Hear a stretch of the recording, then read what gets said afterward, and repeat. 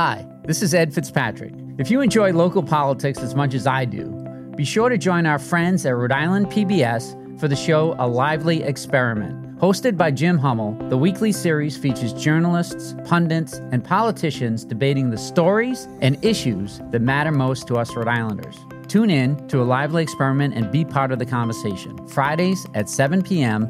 on Rhode Island PBS and wherever you get your podcasts.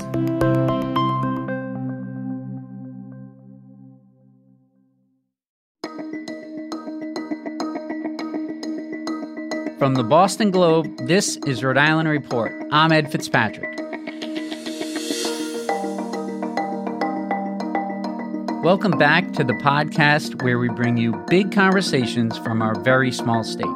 Providence is about to get a new sculpture in honor of a notable black artist from the 19th century. Edward Bannister was one of the founders of the Providence Art Club and the first known black artist to win a prize in the United States.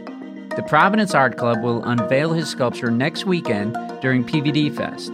Here to tell us more about Bannister and the project to honor him is Pamela Watts from Rhode Island PBS Weekly Engaged Prentice, the creator of the Bannister sculpture. That's after a quick break.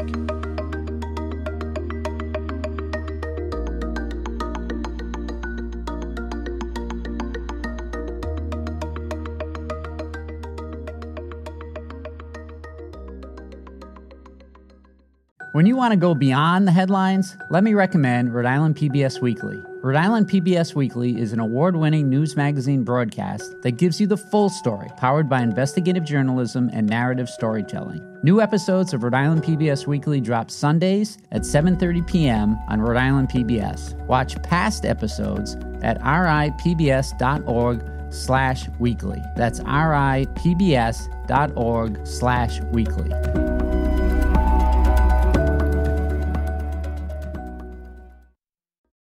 All right, welcome back. I'm here with Pamela Watts from Rhode Island PBS Weekly and Gage Prentice, the creator of the soon-to-be-installed sculpture of Edward Bannister. Thank you both for joining me. Well, it's a pleasure to be here, especially talking art in the creative capital. Pam, for people who haven't heard about Edward Bannister, tell us a bit about who he was and how he ended up in Providence. Interesting story. Edward Mitchell Bannister came to my attention as I was doing a story about the Providence Art Club, which is 150 years old, just about, one of the oldest, the second oldest in the country, only by a few months. And like many reporters, when you start to do the story, you get involved in some of the people. And then it came to my attention that Edward Mitchell Bannister is considered by the art club to be its founder. His silhouette is on the wall with the number 1. He was originally from Canada. His father was from Barbados. His mother was Scottish. She encouraged him in art, but when they passed away, he did what many young men did from his town. He put out to sea and landed in Boston, where he met a Rhode Island woman, Christiana Carteau, quite a remarkable lady in her own right. And she was a businesswoman. She was a hairdresser. He became a barber, but he also pursued his interest in art. Eventually, they both came and settled in Providence on the east side. And because she was so successful, he was able to pursue his art, and he became quite proficient at it. Gage, how would you describe his artwork? When I first got to see his artwork, I was just blown away by it. Mostly, I'm going to talk about his landscapes. He would make an environment that just held on to light. It would make you feel an atmosphere of possibility, of something about to happen, and this kind of contained charge energy I found really kind of amazing and delicious to look at. He didn't just go out plein air and paint things like I originally thought he did. He'd go out and he would sketch and he would sail and he would walk and he would soak in the environment and the feelings and get the basic structure of his painting when he was out there. Then he'd go to a studio and he would filter all this with his feelings and his experiences, and he would overlay this onto his landscapes. And Pam, I understand he won an award for his painting at America's first World's Fair back in 1876. Tell us what happened that day. It was the Philadelphia Centennial, and there were hundreds of artists that had been entered in a competition there. And when the judges went to announce the winner, he walked up and they were shocked because they did not expect it to be a black man. It caused a great sensation. What are they going to do? And they were going to rescind his award, and the other artists said, we'll all withdraw unless you give him this award. And these were all the white artists. And he was inspired to do this because 10 years before, he read an article in the New York Herald that said in part that blacks had an appreciation for art while being manifestly unable to produce it. And he said, watch me. He wanted to disprove them. And so less than 10 years later, he wins this huge award. And his certificate of first place is one of the most prized possessions in the Providence Art Club. I'll bet. But That's the piece amazing. that he did, which was rather large, it was like 4 feet by 6 feet, it's called Under the Oaks, was sold, and it has since disappeared. No one knows where it is. So if someone likes a treasure hunt, this is the one to go for. Yeah. Especially because his works now, the most recent that sold at Sotheby's, was expected to sell for about $75,000. It went for more than $250,000. So tell us why the Providence Art Club is honoring Bannister now.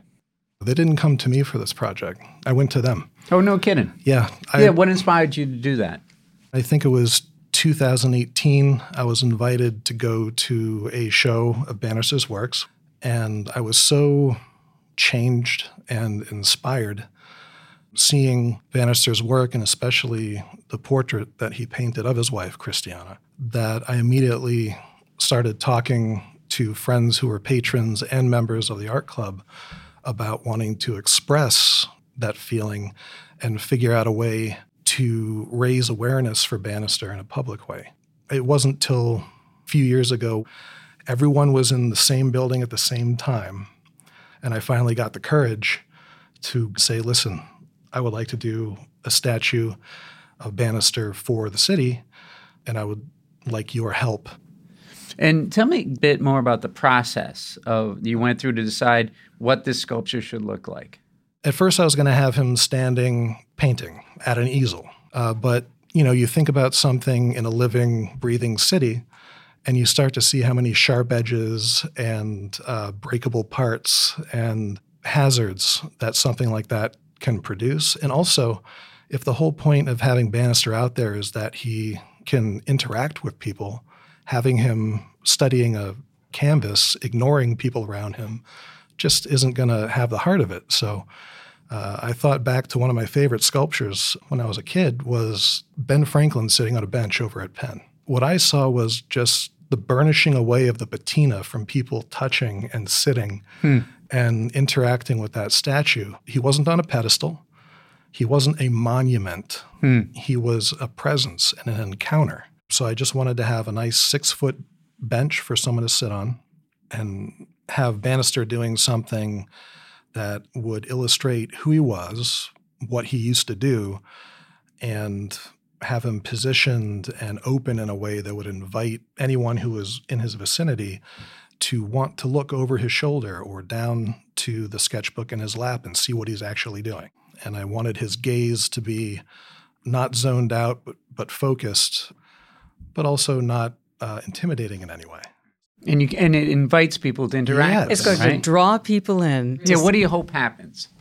I mean, from the very beginning, all I wanted was for people to become curious about who this man sketching on this bench is and why people would spend the time, the expense, and all the legalities to have him there. Let's talk about that art form of bronze statues. Where do you see those being created today, and where does this fit in? Right now, and in the last several years, people have looked at monuments that exist up on pedestals, wrought traditionally out of bronze, depicting politicians, glorifying war, and people who built the country and built cities and did it through nefarious means. So there's a lot of anger that gets directed towards this form of art. the traditional bronze statue almost becomes offensive. And I've been asked why I would pursue that kind of art form when things are moving more towards abstraction, even holograms, impermanence, to fit the times. My feeling is that history is very important, and it might not be the style of the work being made public, but the subject matter. I'd like to see more bronze representational sculpture out in cities, glorifying the artists and the writers and the thinkers and the community activists and the people that have been ignored or passed on, definitely because of racism and classism and other things, but also because it's very expensive to do this. There's a lot of moving parts, and there's a lot of T's that need to be crossed and I's that need to be dotted. I think that if we could streamline it and open it up and choose our subjects with more heart and more telling the future, who we want you to pay attention to and what stories we want you to follow, then having permanent, vulnerable human subjects pleasantly haunting a city is a beautiful thing. I was curious, have you given any thought about what it means to be a white artist sculpting an image of a pioneer in the Black community? I've been made to think about it. It didn't occur to me at the time, but then again, I've kind of unfortunately been a little naive in that respect and tunnel visioned. All I knew is that as an artist, I have to kind of chase the things that bring me wonder and joy. And my intention when I start anything is to share that. If I had decided to do this by myself, for myself, funded by myself, it wouldn't really be a big deal. But because it became so big, this initial idea that I shopped around and ended up at the Providence Art Club with got bigger and bigger, and I had to start taking into account all the facets of the community and the people that Bannister is a part of their legacy and their history and their lives.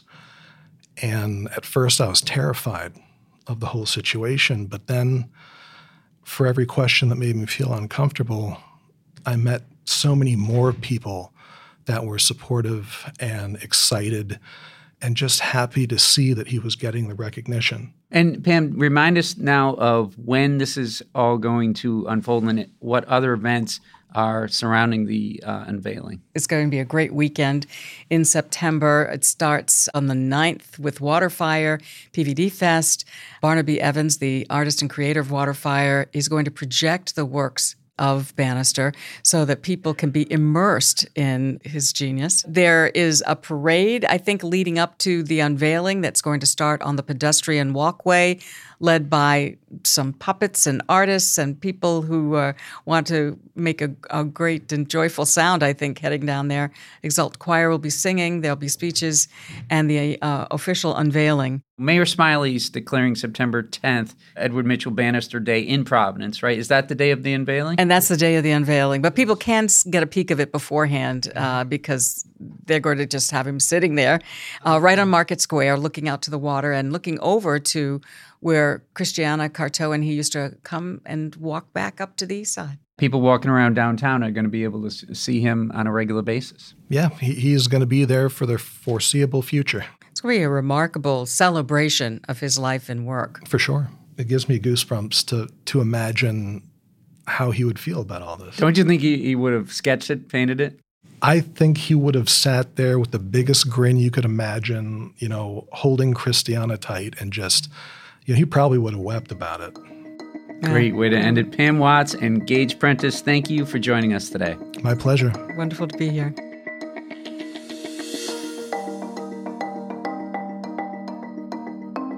Rhode Island Report is a production of the Boston Globe in collaboration with Rhode Island PBS. Today's episode was produced by Megan Hall, Carlos Munoz, and Scott Hellman. Audio mixing and mastering by Marissa Ewing of Hemlock Creek Productions. Our music is from APM. And if you like the podcast, do us a favor. Follow the show and leave us a review on Apple Podcasts. I'm Ed Fitzpatrick. See you next week.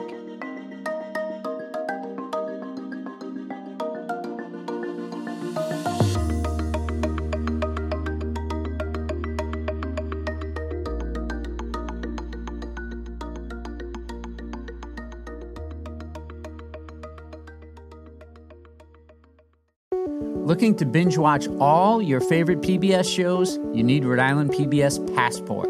Masterpiece, Antiques Roadshow, Rhode Island PBS Weekly, and many more. Watch them all, anytime, and from any streaming device. Learn more about this member benefit at ripbs.org/passport. That's ripbs.org/passport.